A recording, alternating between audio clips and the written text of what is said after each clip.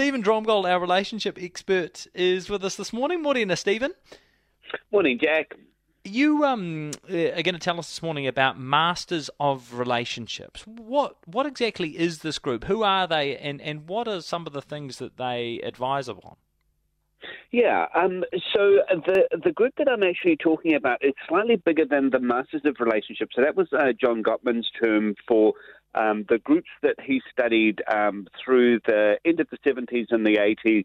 And they were these people who would come in, and it was like the original Big Brother, and they would record them all, and then basically they wouldn't do an intervention. They would just basically watch them for a weekend in a sort of Big Brother apartment, and then send them off, and then they'd follow them up about 5 years later to find out which ones had got divorced and which ones were still together.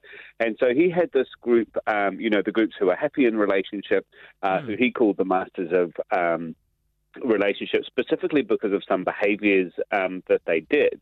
Now, what I was particularly interested in is a group within that we call the Relationship Champions, who, because there are some people for whom relationships naturally just work. Right. And they're probably not even listening to the show because, why would they need to? They're, like it's just obvious to them how relationships work.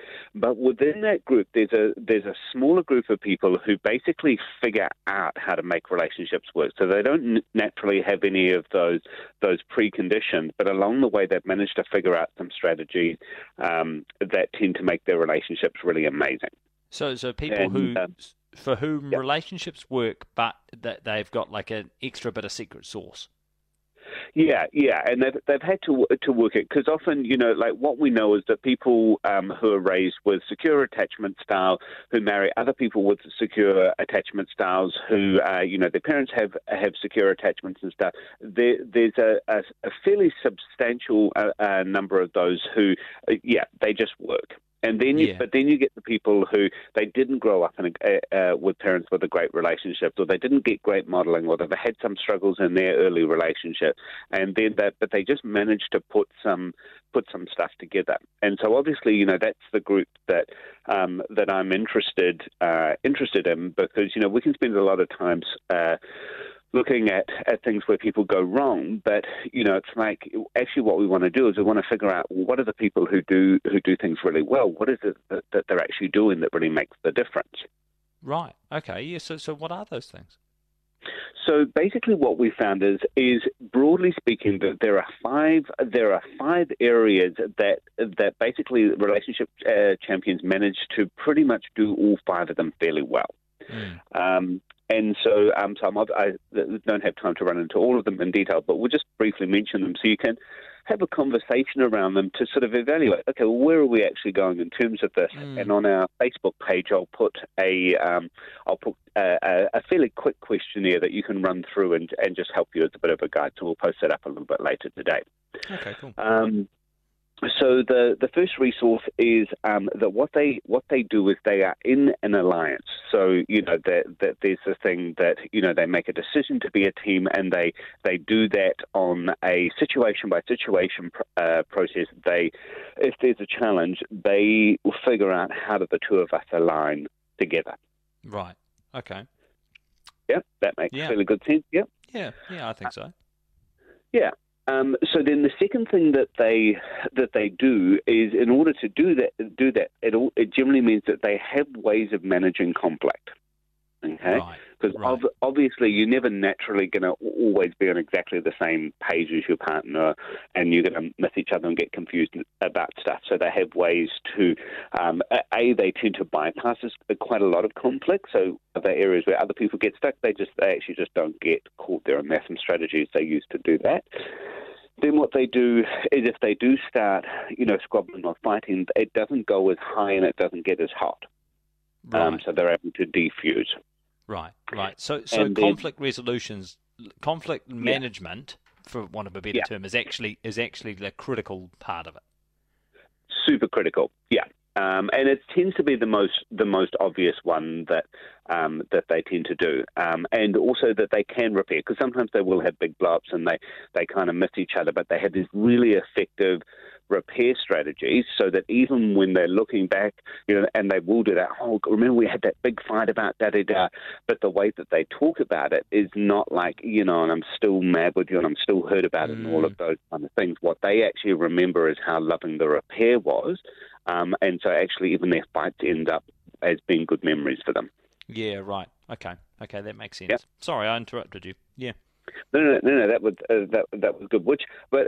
I think for most people, when I talk with couples, I'm working about that. They're like, "Oh my God, what? You had good memories after the fights?" So that's a really kind of huge thing in my world, and so that's one that I spend a lot of time working with. Well, don't they say the makeup can be pretty good, if you know what I'm saying? Exactly.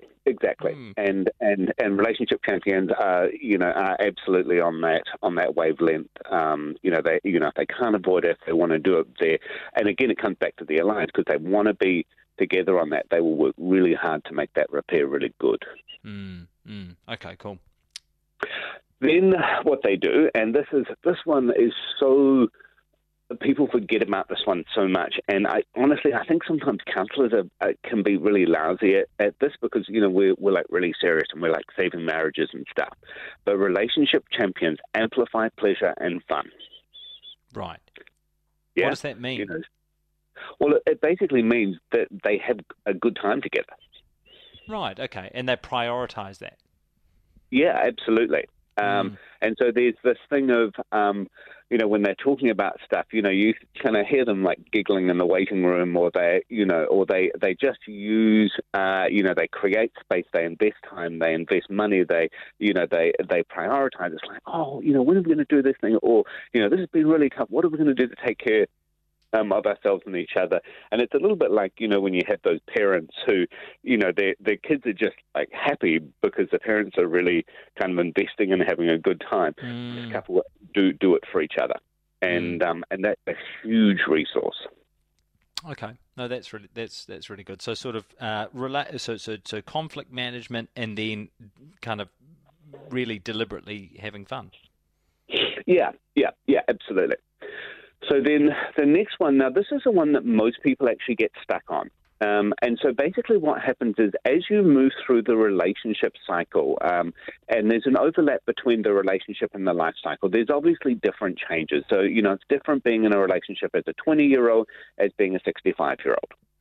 And so what these guys are doing is that they are both growing individually and they're growing together.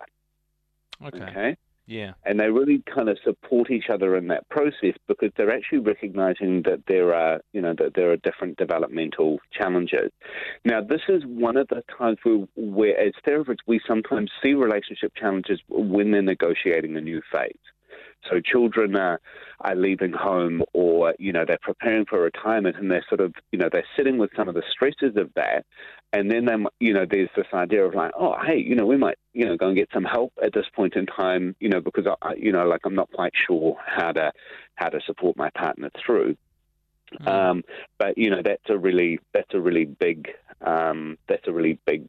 issue and stuff. And, often I see couples will come in and say, oh, look, we just want to get our relationship back to, blah, like when we first met and all of those kind of things. And we're like, hang on a sec, you guys have been in a relationship for 20 years. You've got 3 kids, you're in a totally, you're not going to be running around partying all night and doing that kind of thing. It's not a reasonable, it's not a sustainable way for you to be in your life. But what you could do is look at the challenge at the stage you're in now and how do you negotiate this stage well. Yeah, that makes sense. Okay, cool. Hey, sorry, you keep going. Yeah, so the last one, and this one I'm still trying to figure out a little bit because it's not really clear. It's about accessing social support. Now, I don't know if this is because relationship champions are just naturally good, they're good at relationships, and so that flows into them having good social support, or if they have the good social support and that's a big part of having the relationship. But whatever, there seems to be that feature of that they are connected into communities and people who nurture their relationship, who support their relationship, and so they expand their network. So basically, relationship champions are essentially forces for relational good in society. They, they make the world better. That's interesting. Yeah, so it's like Yeah. it's like something outside of the relationship directly that actually benefits it. Yes, yeah, Mm, yeah, yeah. mm. And so there's a sense that they are a ripple effect in the world, and but it's also a sense of like, do they actually find people who, who kind of vibrate or kind of ripple into them as well, Yeah, yeah. and so I'm not sure which is first, the chicken or the egg. So that's something that I'm still curious about. That's really useful. Stephen, how can people find you on Facebook if they want to see these examples with a bit more detail? Okay, so if they look up, the Facebook page is called Love and Relationships, the Relate Project, The and Relate Project, so yeah. you do some postings from there.